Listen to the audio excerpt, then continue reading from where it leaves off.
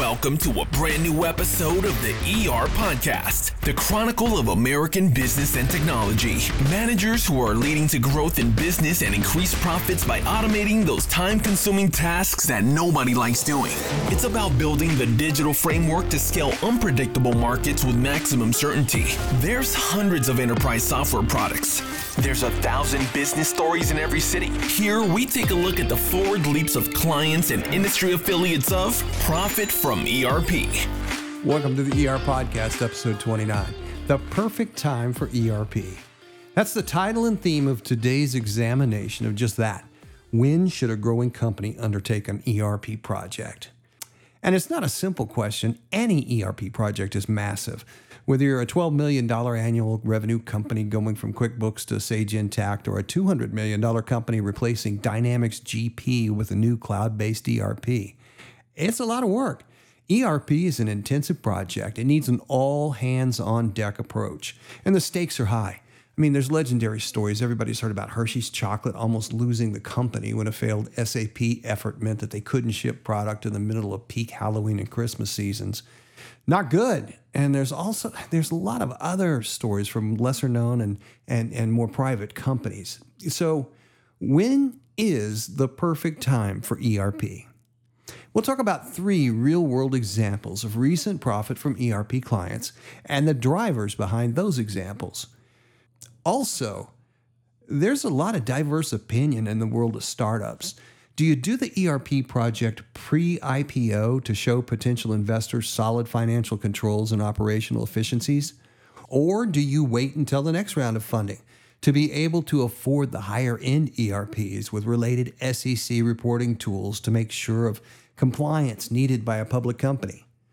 And then there's the staffing balance.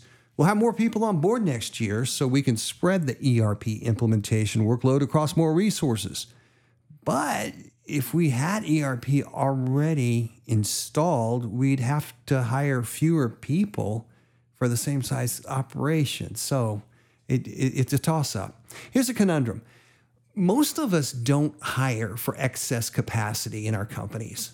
It's more like, we're not sure of this data. It's coming from disparate spreadsheets. It's running late, last minute. Staff is working overtime on Saturdays. If we just had one more person to help chase down this data, which is a good solution, but by definition, a growing company continues to grow, and we just keep on adding one more person just to keep up.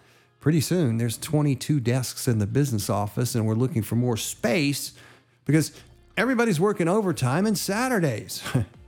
Putting things off until some magical someday when everything is going to get calm and collected and cool, that only takes us from complexity all the way to mass complexity.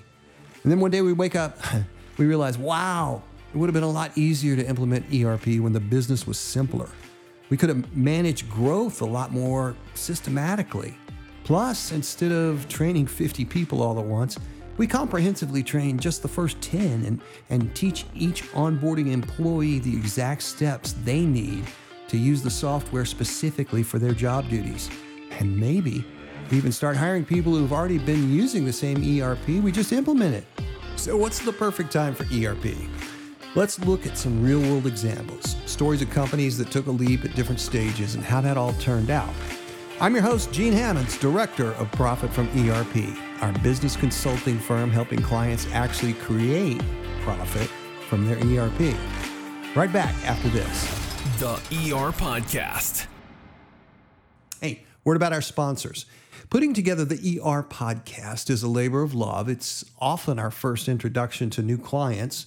We also think about it in terms of giving back to the community, sharing stories of real-world ERP projects, how the market works, things that we've experienced over the years, and so on. As long as there's still ERP projects out there that fail or have huge cost overruns or don't do what the demo looked like they did, as long as there's a bad project out there, we'll keep pushing out the know-how to avoid those situations. But running a growing company, Profit from ERP, is just like any other emerging company. There's a lot to do, time's critical, and if we're going to allocate the time to the ERPodcast, well, we need to be able to do it as more than a net loss leader. So we have sponsors. Now, the easiest way to get a podcast sponsor for a podcast is through placement brokers. You tell these brokers where the breaks are in your show, say 2 minutes and 17 seconds into the podcast, and they'll pop some ad in there. And next thing you know, the podcast has a My Pillow ad or it's Toyota-thon right in the middle of an ERP implementation discussion. But you, the listener, I think your time is valuable too. So we're not going to do that.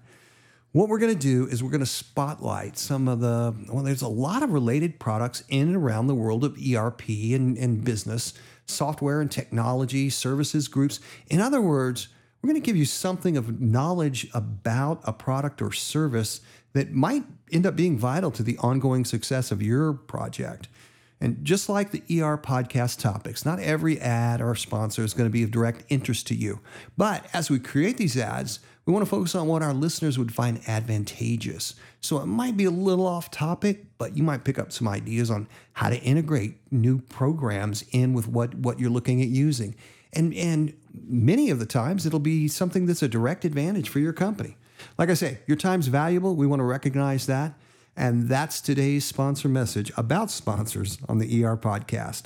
You can also help us out, do your part, by mentioning how you found out about a particular sponsor, or get in touch with us at info@profitfromerp.com. We'll make a formal introduction to get you to the right place with any of our sponsoring firms. Of course, if the My Pillow guy calls, all bets are off. The ERPodcast. Welcome back to the ERPodcast. Today we're going to look at 3 companies. Number 1, an emerging pharma manufacturer whose promising compound just finished the research and development phase and got fast-tracked FDA approval to go to market. The company's moving from 4 people to a staff of 125 and replacing QuickBooks, all within the first 6 months. Number 2 is a growing audiovisual dealer and installer of auditorium, stadium, and amphitheater systems. And number 3, we're going to look at an oil field support firm, and they can't track where their $1 million equipment is, even with QuickBooks and a staff of 13. But before we go on to today's stories, it's the ERP planning calendar update. If you're looking for the perfect time to implement ERP, the ERP planning calendar, which is verbal and what we do right here, this helps you get an overall estimate of average project timing, okay? Our mainline clients are companies who are evaluating and implementing ERP. Now, the release date of this podcast is scheduled for late August of 23. For smaller companies just doing a QuickBook replacement, if you were to call Profit from ERP today, count on putting the project together and give yourself time to evaluate and compare different software options. Give yourself about 4 months till you get to the purchase decision. But with the holidays, making a decision and going to contract by 12/31/23 from a late August start is almost a tight schedule. And then you've got the implementation that you've got to consider. If you select one of the made-for-cloud options, it's possible to get your financials live in 90 to 120 days. So you could be live by Q2 next year. And that's for core financials. Some operational modules may be following shortly thereafter. For mid-sized corporate projects, 6 months minimum for selection, 6 months for implementation. So you'd be looking at a Q4 24 launch, more likely, January 1, 2025. So if you're looking for schedules that are faster than January 2025, we would recommend some urgency on the front end of your project instead of everybody panicking in September of next year. Anyway, contact us tomorrow at info@profitfromerp.com. We'd be glad to help you out with that. Of course, there are untold millions of elements that could either accelerate or delay those estimates depending upon the complexity of your clients, what software you pick, everything like that. But averages being what they are, just something to keep in mind as we talk about the perfect time for ERP. Story number 1, the pharma company. As you probably know, getting a new drug to market takes years of research, testing, clinical trials, FDA approval, and so on. And it's not just huge pharma companies. Sometimes it's a small independent R&D team or even sometimes a single research scientist that's come up with a promising compound. They can then hire contract research companies to run the clinical trials, do the testing, and the FDA submissions. In many cases, the entire early stage company consists of a scientist or two, a money guy / angel stage investor, and usually a part-time bookkeeper to pay the bills and keep the books in order, a super small staff. The FDA recently created a fast-track approval process, which was designed to get promising drugs to the market in a shortened time frame. Now, what this meant for our pharma startup is that after years of limited activity, they suddenly have approval to go commercial, and the company needed to expand from 4 people to a business plan estimate of 105 people on staff. They had the financing, but they were looking for new CEOs and CFOs. They also needed supply chain managers, national sales teams, quality, packaging, labeling, general staffing. They needed a lot of people.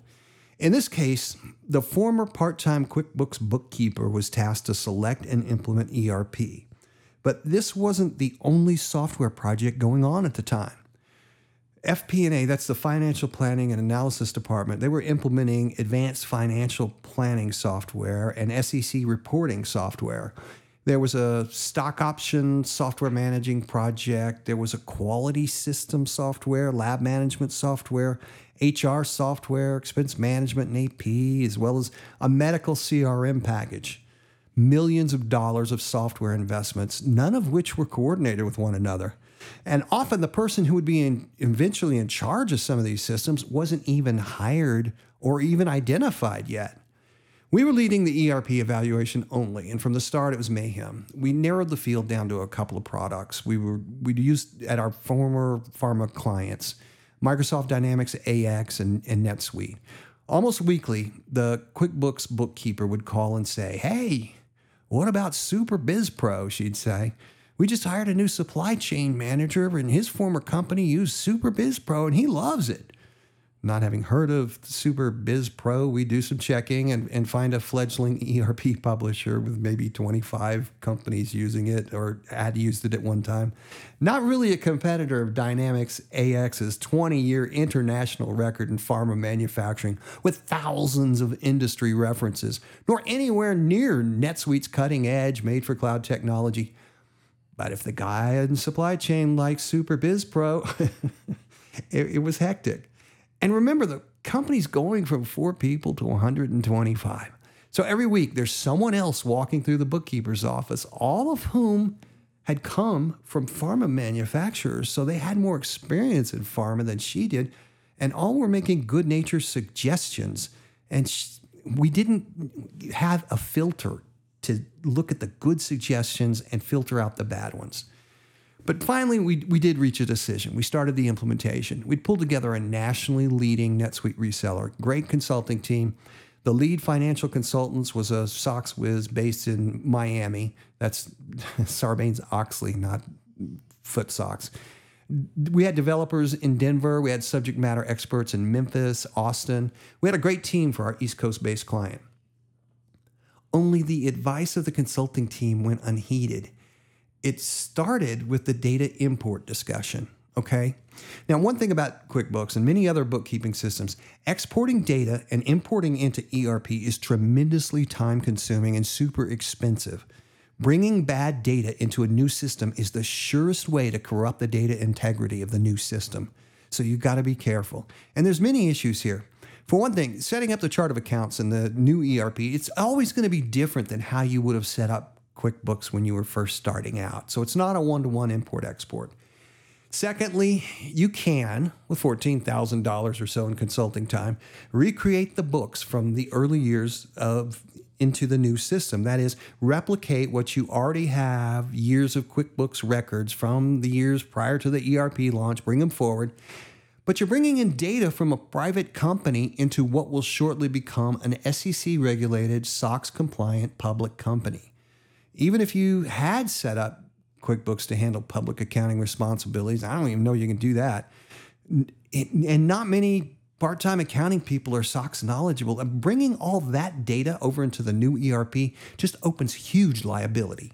Now, here's the thing. You already have those books from the early years in QuickBooks. You have that data balanced, audited, or at least reviewed by your company CPA. It's done and finished. Just keep a single user copy of that around. And while you might be on, the online version of QuickBooks and there's annual subscription costs, you can go down to Costco, purchase the QuickBooks desktop version for something like $263 and download your QuickBooks Online file, and that file will upload into desktop, and now you have all your early data available to refer to as long as you need to. And sure, now we're going to bring over trial balances so we can compare this year's sales to last year's sales. Oh, wait, it's a new pharma manufacturer, no product yet, no sales. Okay, but no, they didn't have inventory either. Manufacturing costs? No, we haven't manufactured anything. We're taking this compound to market all in the new system. What a great place to stick a stake in the ground and start running from there. Here's another ERP industry trick we used to do. Say we were replacing an outdated ERP with a new ERP package. We did this several times with a company I worked with decades ago. The customer, usually accounting and finance-driven groups, demand we bring over all 10 years of historic data from the old system into the new ERP package. That pretty much is a request every time, everywhere, right? And back then, it wasn't cloud software and Excel imports were yet to be developed. Not to mention, both systems have proprietary code bases. They don't speak the same language.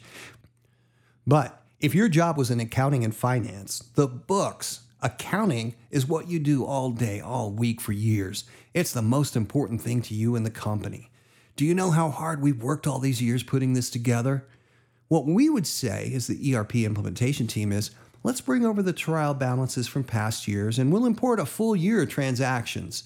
Then after go live, we can go back and start importing full data from previous years and build backwards, that sort of thing. And usually everyone's kind of happy with that, so we move forward with the implementation. Now, the newer ERP systems had better keystroke logs than the older systems did. Technology just got better. And after go live, probably 6 months later, we'd have our expert consultants go into the ERP system logs and pull out who and how many times any of the users went back to look up the year-old data that we'd imported to launch the new system.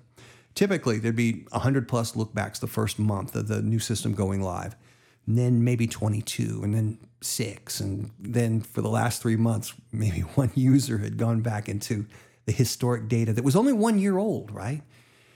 The first couple of times we did this, we would come prepared with an estimate of how much time and cost it would be to import all the previous years of historic data, not just the first year, which is already there, but everything. And we found we would never quite get as far as pulling that estimate out because we'd mentioned building backward, importing the earlier year's data, and we'd get a blank stare from the accountants. What are you talking about? Well, we're talking about what you mentioned as being very critical pre-go live. But here's the thing. The new ERP system had become the books. Everyone in accounting had spent months implementing the new system, ensuring trial balances, new chart of accounts, making sure everything tied out, new reporting they could never do before, automated bill paying, setting up allocations, everything. The old numbers, the historic data, it no longer mattered. What mattered was the books. And the new ERP had become the books. It's more illustrative and important to recognize the transition in the minds of the users. I mean, one, you need to understand how vitally critical the historic data is to the business office. You've got to get that going in. It's all they have. It's all they professionally live for. You have to get that. Two, you need to understand that implementing software creates changes in the business system, but also changes in the users. However, they can't see that, not ever having experienced, or if they did, it was many years ago. But as someone has seen company after company go through this change, you need to recognize that the first state of mind that valued the historic data, and know eventually you're going to convert to a new state of mind where the new system is top of mind. But these kinds of lessons can make or break an ERP project. Downplay the historic data up front, and you lose all credibility with the users. What do you mean we won't have historic data? And if you miss bringing over enough summary data, your reporting just doesn't work. So you try to bring everything over. It can be so time-consuming, and it requires everyone minutely scrubbing dozens of 12,000-row spreadsheet lines of data. That alone can sink a project. So anyway, back to our startup pharma manufacturer. They decided to ignore the advice of the national consulting team, and because they'd never imported data, they decided they needed someone on site to help with these data exports, imports. So they hire another local data import consultant to bring all the data in, everything. Have we mentioned that this was a cloud version of QuickBooks and a cloud version of NetSuite? Neither system was on site, so why was it critical to have the consultant on site to import the data? Don't ask too many questions. Just don't go there. They brought in this local consultant from another firm, whatever, and she informed them that NetSuite was a very small program, not a major player like she was used to, Sage. Now, having been the leading manager with the largest Sage reseller in the country from 2001 to 2005, I know that Sage is a billion-dollar global conglomerate traded on the London Stock Exchange, but most of their products are for smallish businesses. They run about 17 different programs, accounting, bookkeeping, some early ERP in the US. Maybe they're double that, 17 nationwide. You might have heard of some of these names if you spend any time in smaller companies, things like Mass 90, Mass 200, Mass 500, Timberline, Peachtree, X3, and several other programs. You just have to trust me. The local consultant, she didn't know that. She only knew that she'd used something called Sage. Red flag right out of the box. Now, there's an overall company called Sage, maybe 40 total programs worldwide. None of them is just called Sage. They've rebranded some of them to Sage 100, Sage 200, Sage 300. But you ask her which Sage product she was familiar with, and she quickly changed the subject. Anyway, big problems were just beginning. The entire consulting team advised the client that she'd hired someone who was an actual threat to the success of the project. The biggest red flag, I think, is what they referred to her as. So we have multiple major software projects all over the company. We got a project leader who's never been in management, blowing in the wind in all directions based on who was last in her office. And this is a perfect example. When you're trying to start up this quickly and this comprehensively, pulling in a full consulting team should have brought them on board to manage all the software and then be able to get people with 10, 15, 20 years experience. And once everything's up and running, then turn it over to the department directors. But it was all over the board. Was this a perfect time for ERP? No. The project failed by any measure. You cannot implement a dozen major software programs by department at the same time across a single organization. You need that comprehensive approach and selecting software programs that have at least been integrated before in the past, because they're going to need to be integrated in the future. But most of all, you need a project leader who can stand up to all the new people walk into her office with new ideas.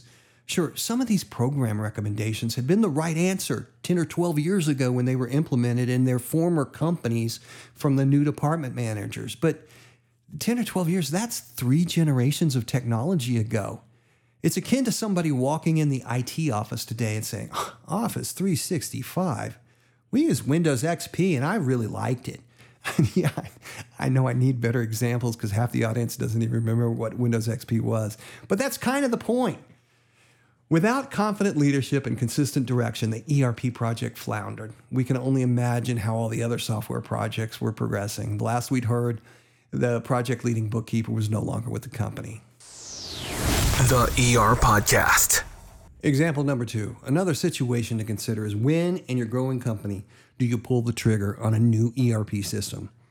We've talked a bit about early stage startups who are completely busy, going crazy with new growth, and it always seems like we've got so many priorities that we should probably delay till next year. And when next year comes, we're busy again. The 4 new people we brought in, they're also super busy. No extra time for an ERP project. When the reality is, you're never going to hire more people than you should have hired already yesterday to get today's work done. I mean, you never catch up. That is no small business, mine included, hire somebody just in case a big project's going to come along, so we're going to have some capacity. You hire for urgent need. The increased hiring lags the increased workload. Hiring the right fit probably takes longer than you planned, so by the time you do get somebody on board, you're now a larger company than when you started looking, and it's really time to start bringing somebody else on board. That, by definition, is the rapidly growing startup. So there were these 2 companies we worked with, both approximately $30 million in annual revenue, both with complex business models. One had implemented ERP 3 years earlier when they were smaller, when they were a $14 million company, knowing actually that they were too small for a system such as NetSuite at the time. It would have to be a kind of a stretch purchase for them. The other one kept trying to deal with issues using QuickBooks and more spreadsheets. So 3 years later, the NetSuite-based company, was running the business with the same 6 positions in the business office they'd had to start: accounting, finance, purchasing, all those people. The QuickBooks company had grown to 13 people in their business office and still couldn't tell you where their $1 million oil field equipment was. It was out of control. So 6 people with NetSuite, total control, plan, controlled growth. QuickBooks and 13 people and millions of dollars of assets are totally out of control. Nobody knows where they are. The QuickBooks company was, at that point, actively shopping to find a buyer for the company. And the CFO of the QuickBooks company said, well, besides that, we can't afford ERP right now. What he was saying was he didn't want to spend $70,000 in licensing and installing ERP, but he was willing and, in fact, was spending $420,000 each year on excess staff.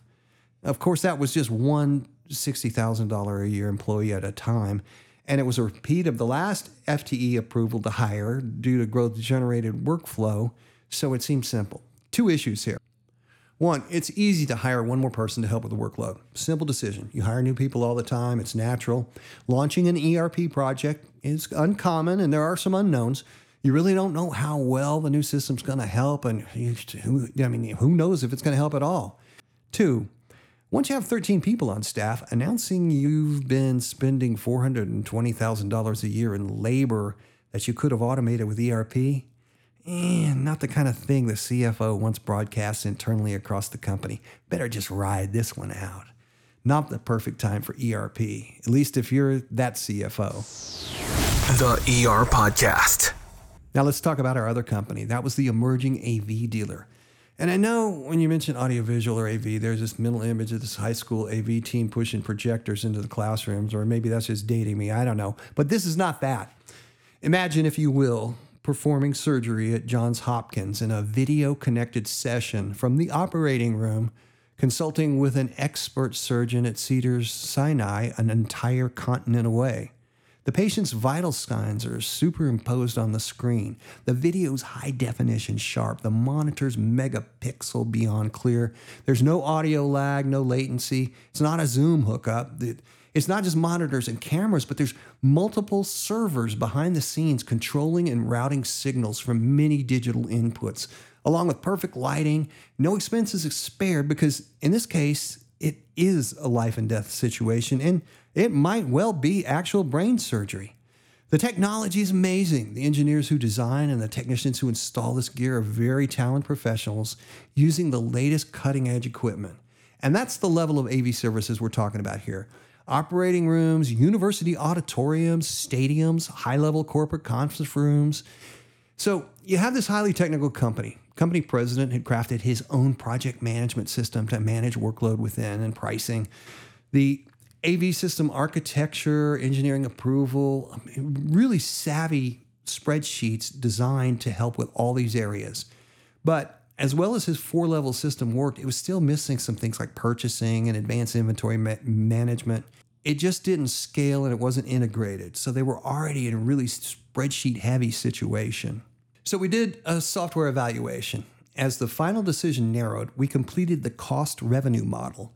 That's the business analysis that's done with the focus on how ERP will impact efficiencies, showing how transactional costs were reduced, more flexible reporting enabled things like annual purchase by vendor and great for negotiating discounts here and there, things like that. The cost-revenue model showed if they followed a fairly conservative implementation of ERP and adopted best practices, the company would avoid cost increases and see revenue enhancements to be able to save nearly $5 million over 3 years. They were very interested in the profit from ERP cost revenue analysis and asked for copies of the spreadsheets and calculations. 3 years later, we circled back and we talked a lot about their system, and it was very successful. They liked it a lot. We asked if they had followed the cost revenue model. It's on an earlier podcast.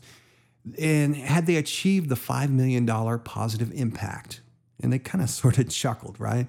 They said it was a good plan. The plan you did, Gene, that was a good plan. But what the cost revenue model actually did was it opened their eyes to how this stretch purchase, this system that was probably too big for them, but could be used to pay for itself and grow them into the size company where it should be afforded. And this justified buying the larger ERP than they'd actually budgeted.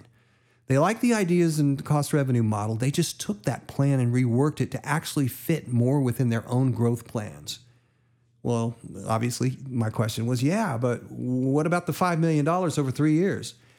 Well, they said they'd exceeded that $5 million, more like tripled it. They'd gone from a $14 million company to a $28 million operation.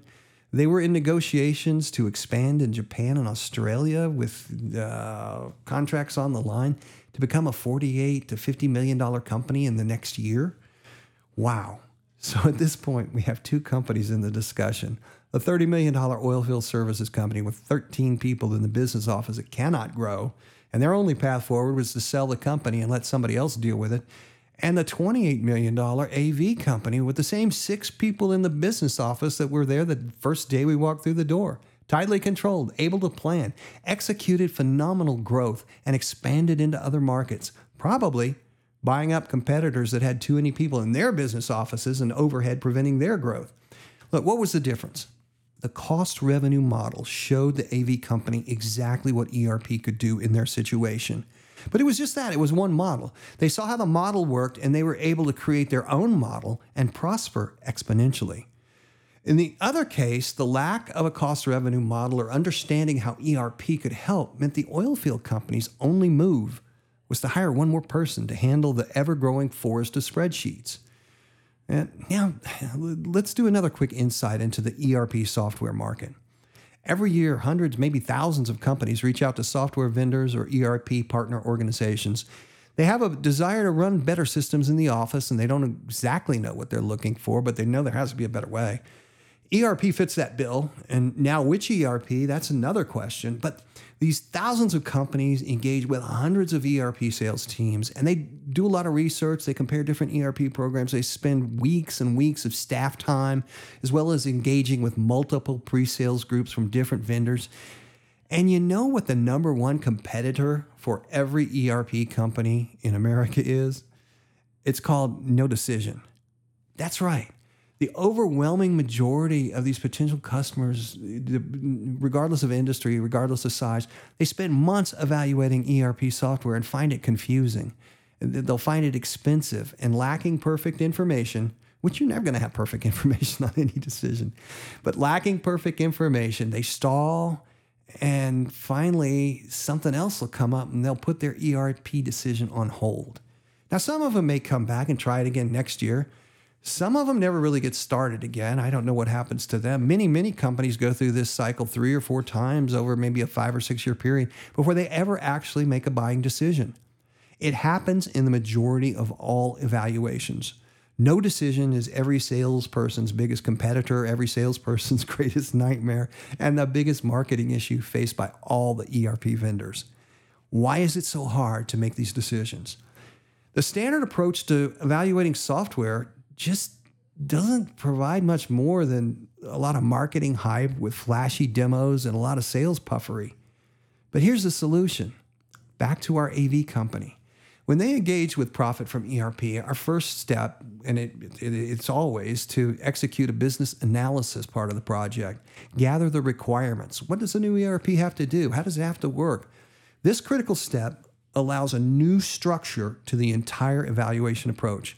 We can start to pare down ERP systems from hundreds down to the dozens based on the specific programs that address our major client requirements. And then we can further structure the evaluation to focus on the specifics of our requirements, not the flashy demo of functions we really won't ever use. And we can put some structure to the demo, systematically approaching every requirement. And for some companies, 75, 125 requirements is not unheard of. Definitely more to mid-sized company. Next, we rank our requirements by financial impact. And this is the cost revenue model. It details what the major requirements will do. Are we using better warehouse management to affect inventory? Are we eliminating duplicate data entry and streamlining operations? Better reporting for accurate decision making? The list goes on and on. But now we have an ROI study and a break-even cash flow study that shows us when our payback for the project is. We can compare different software. We like the way software A looks, but software B really solves our planning issues. And that's the key drag on company growth. So now you have a way to evaluate which is more important to you. Now the entire question has changed. Before, our question was, should we get some new software? Now the question is, when should we start saving $5 million in labor costs and avoided expenses? See the difference? Should we change software versus should we make the company more efficient by X million dollars? It's a different decision. So with better information, you can pinpoint that perfect time for ERP. Now, switching back to my days with larger software firms working with multinational companies, they would have teams of business analysts working on that question for years before they'd launch a $5 million SAP project. In the mid-market sized companies, you probably don't have a business analysis department, even if you do have a business analyst or two on staff. But do they know ERP? Are they familiar with the many different and the latest versions of ERP offerings? Do they understand how the software can work in the real world based on past client successes, not the success stories listed on the vendor website? Can they architect and design a system to address the root causes of inefficiency and drive productivity? So, you really want to know the perfect time for ERP? Start with business analysis requirements and the cost revenue model. It's step 1 and 2 of our methodology and the 10 factors used by the most successful ERP adopters. Now, doing these first 2 steps doesn't commit you to any additional steps or a fixed package of consulting. That is, we have clients who have come to us in the startup stage. We do a limited engagement, lay out the objectives, costs, goals, and allow strategic decisions when the time is right. When you have a tiny startup staff, it can be too early to bite off too much. Or you may need to structure the project with staff augmentation to bring in that expertise you need to help with the project without committing long-term labor costs before you're ready for that particular FTE in your organization. Or if you're in a higher growth phase, how to plan ERP before you've thrown so many bodies at the problem, you're locked into overstaffed costs that prohibit sprinting in technology. It'll give you information specific to your company and your situation, the information to present the no decision, indecision trap. It's never too early to start talking about the perfect time for ERP. So contact your software consultants or reach out to Profit from ERP. Never too early to start talking, and initial discussions aren't a billable event. If we can't save you money on the project, well, we're not doing our jobs very well, and that's what we're all about here at Profit from ERP. Be in touch via email, info@profitfromerp.com, and we'll get back to you with the right resource. I'm Gene Hammonds, Director of Profit from ERP. Thanks for listening to this week's ERPodcast. And do leave a review, and 5-star ratings are certainly appreciated. Oh, and always the ERP comment line. Got a thought, comment, criticism, lead, story suggestion? 833-836-4440. 24/7. Call, leave a comment. Leave your contact info if you'd like to discuss further and perhaps appear on the program later.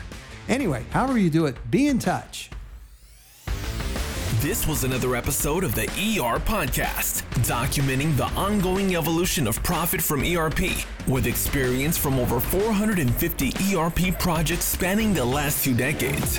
We focus on the changes in technology emerging weekly, all to ensure profit from ERP. For links and downloads from today's podcast, visit profitfromerp.com, a production of Rolling Thunder Studios.